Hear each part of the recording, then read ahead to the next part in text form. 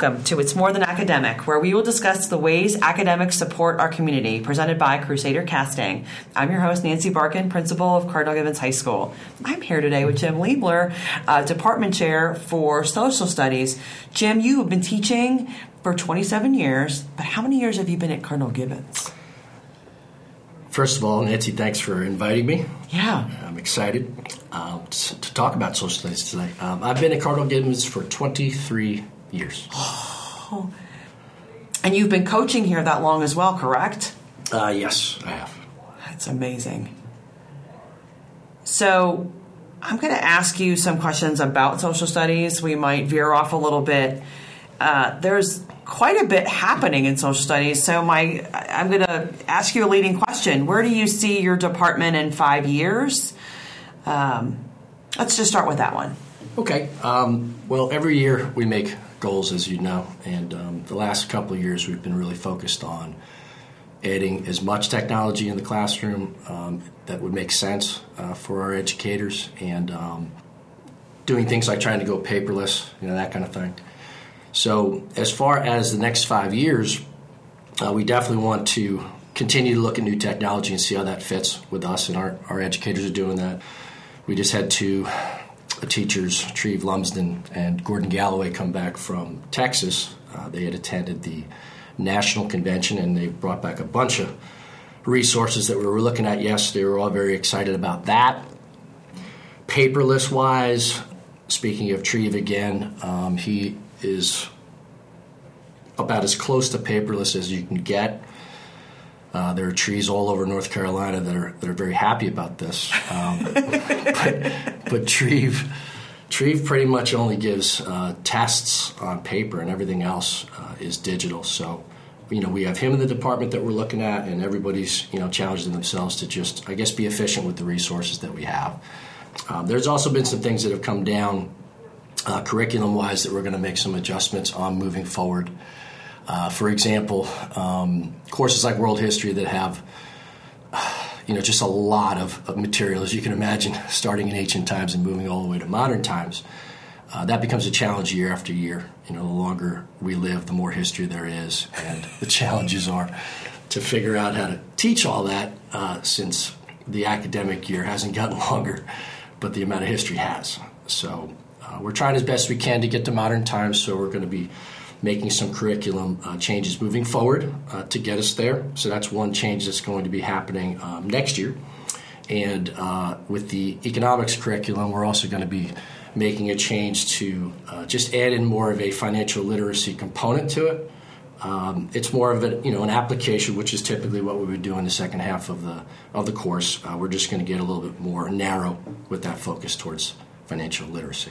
I think you've been doing that with kids. When I've had the opportunity to watch you teach, I would say, and I just walk in, and oftentimes, no matter what topic it is that you're talking about, you are, I'm going to say this pretty confidently, you're always making some kind of contemporary connection to whatever it is, whether using contemporary examples, but oftentimes I would say you also talk about this financial literacy piece for them as, I would say, more as investors. Again, this is just me kind of remembering being in your class. Investors, business owners, how you would look at the financial market or the implications, or different terminology. How do you feel like the financial literacy piece, you even said it, I think narrow their focus. What does that potentially look like, do you think? Right. When this kind of came down as a suggestion, because the public schools were moving in that direction, and we're just sort of trying to, I guess, match up as much as we can, but still have our unique identity and have that freedom and flexibility, which, we enjoy. I do and have included that in what we've done. It's woven throughout it. Right. It's probably sprinkled, so it's not like it's just something that comes up, but sometimes it does, and I try to be as flexible as possible in the class because I want the kids to be as interested as possible. This is a half-year course, and they get it on the way out, and typically that could be misconstrued as being unimportant. So I think what I try to do is just get them to realize immediately that it's super, super important, And the financial literacy aspect of it is something that they're inherently interested in. In a system like ours, creation of wealth is an opportunity, and that is just one pathway to doing it. And anything that we could learn about, there are different applications to it. So in the first half of the course, we learned about supply and demand, and then in the second half, we can take it in a lot of different directions. Financial literacy has always been one of those directions, but now there's just going to be a little bit more of a focus on it. But I don't think we're going to sacrifice anything in that process. I think if anything, it'll be more interesting and just more useful for the students. No question. What do you think classrooms should look like in the future? Well, that's kind of an interesting question. Being in a classroom for 27 years, I can tell you that some things won't change. I'm sure there'll be a physical door. I'm sure there'll be walls, I hope, especially when it's cold outside. But for the most part, I think that the technology kind of drives the answer to that question. At Gibbons, we like to make sure that our kids are prepared for the world that they're going into after they leave here, and technology plays a role in that. So in the years that I've been here, I've seen the classroom evolve because of the technology. We went on the one-to-one program with the laptops, and what I love about this place is that we're not afraid to do stuff like that, and there's always transitional time periods. And there's a lot of support. We're very thoughtful about it. We're very prepared as much as we can be in those times. So I believe that we'll be that way moving forward as well. But I really do think technology is the answer to that question. So, Vivi is in every classroom now, and that gives us the power to do so many different things. I see our students being a little bit more active in the process because they can use their laptops to project. And I think in a social studies curriculum, we can get them even more involved where they can be part of the education process and presenting and and creating basically just answers to questions. They can create topics. They can they can drive the ship, and that's what we want from them. We'll provide those parameters that need to be there, but it's something that they're going to own, hopefully. Yeah. So for those of you that don't know, Vivi is a tool that we have in all of our classrooms that allows our students and educators to wirelessly project in any of the rooms with projectors, which is every room. Jim, one of the things I like that you said, and I know this to be true because I've just seen it, and that is kids driving the ship. You've also, one thing that I love about the social studies department, and I see it over time, is a number of teachers who aren't necessarily relying on a textbook to drive instruction. I learned this 25 years ago in education. Don't let your textbook is not your curriculum. Your textbook is a support to a curriculum and to standard and goals. And I see that in so many different areas. And so what do they do to make things fun in social studies? Because, history can be pretty dry depending. Mm-hmm. Our educators are not. So could you speak a little bit to that?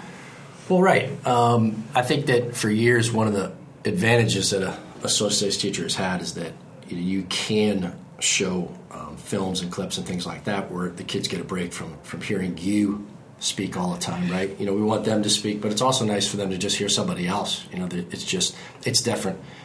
You have their attention when you shift and change, what they're looking at. So with those screens that we have, for example, traditionally we might have had maps, where somebody might be squinting in the back of the room to see what you're pointing at. Now we have interactive maps. They can go on their laptops and you can go onto Google or whatever the platform might be, and you can zoom in from satellites into places around the world. You can look at the Acropolis or whatever, where it is today. If you're talking about ancient Greece, that's a huge advantage because it's just interesting. It's a lot more interesting. It holds your attention. Kids today have a little bit of a shorter attention span. That might be an understatement. The technology, just has conditioned them to expect to get things quickly. So with things like Google Maps, with YouTube has, access to all sorts of interesting people talking about lots of different topics. And I mean, gosh, you could look at one topic and find, dozens of professionals looking at that through different lenses and presenting it, and then you pick the ones that make the most sense to you, and you can just keep shaking it up. I mean, that's an amazing asset to have that. It's phenomenal. So the technology is just incredible. It takes you to all these different places that you can go. So there's that aspect, and then as far as them, being interested, obviously group work is a way that you've always gotten students in social studies. That's a big piece to the social studies curriculum. When they're working with each other, talking to each other, asking each other questions, learning from each other, that's exciting for them. They feel like they're getting time off when they're doing stuff like that. but in truth, they're learning better. We just want them to be focused and engaged, and we just have so many, I guess, ways of doing that in social studies. We really do have so many advantages to keep things interesting. So there's really no excuse to not do that when you have all those tools. With streaming television, we now have access to, an infinite amount of digital content. I would say across the board, but what's accessible for social studies, oftentimes when I'm observing social studies teachers, that's how they're using digital content. It's 8 minutes, right. 7 minutes. It's Edpuzzle, which is a video service or a video tool that you can show a video and pop in a question. Kids can respond on a device. It's pretty phenomenal. So I think social studies has, and the folks in your department are, and one of the things I really like is there's an intentional, authentic integration. You guys aren't just adopting something because it's flashy or new or pricey, especially that. You're very good stewards of our resources. You now have a son that goes to school here. Like, what has Catholic education meant to you? You've dedicated your life to this. Yeah, I'm not overstating it and saying that it means everything because, I try to be a person of word and action, and that's what I've spent my entire life doing. So I really believe in it, and, I try to prove that just by my presence, by modeling, that sort of thing. I don't talk a whole lot about that, so that's probably why it's a little known fact. But I guess if you've noticed that I've been around here and I remain, it's because I choose to. It's not something I have to do. And I do love Catholic education, and I love teaching. Well, thanks, Jim. Thank you so much for your time today. Thank you, Nancy.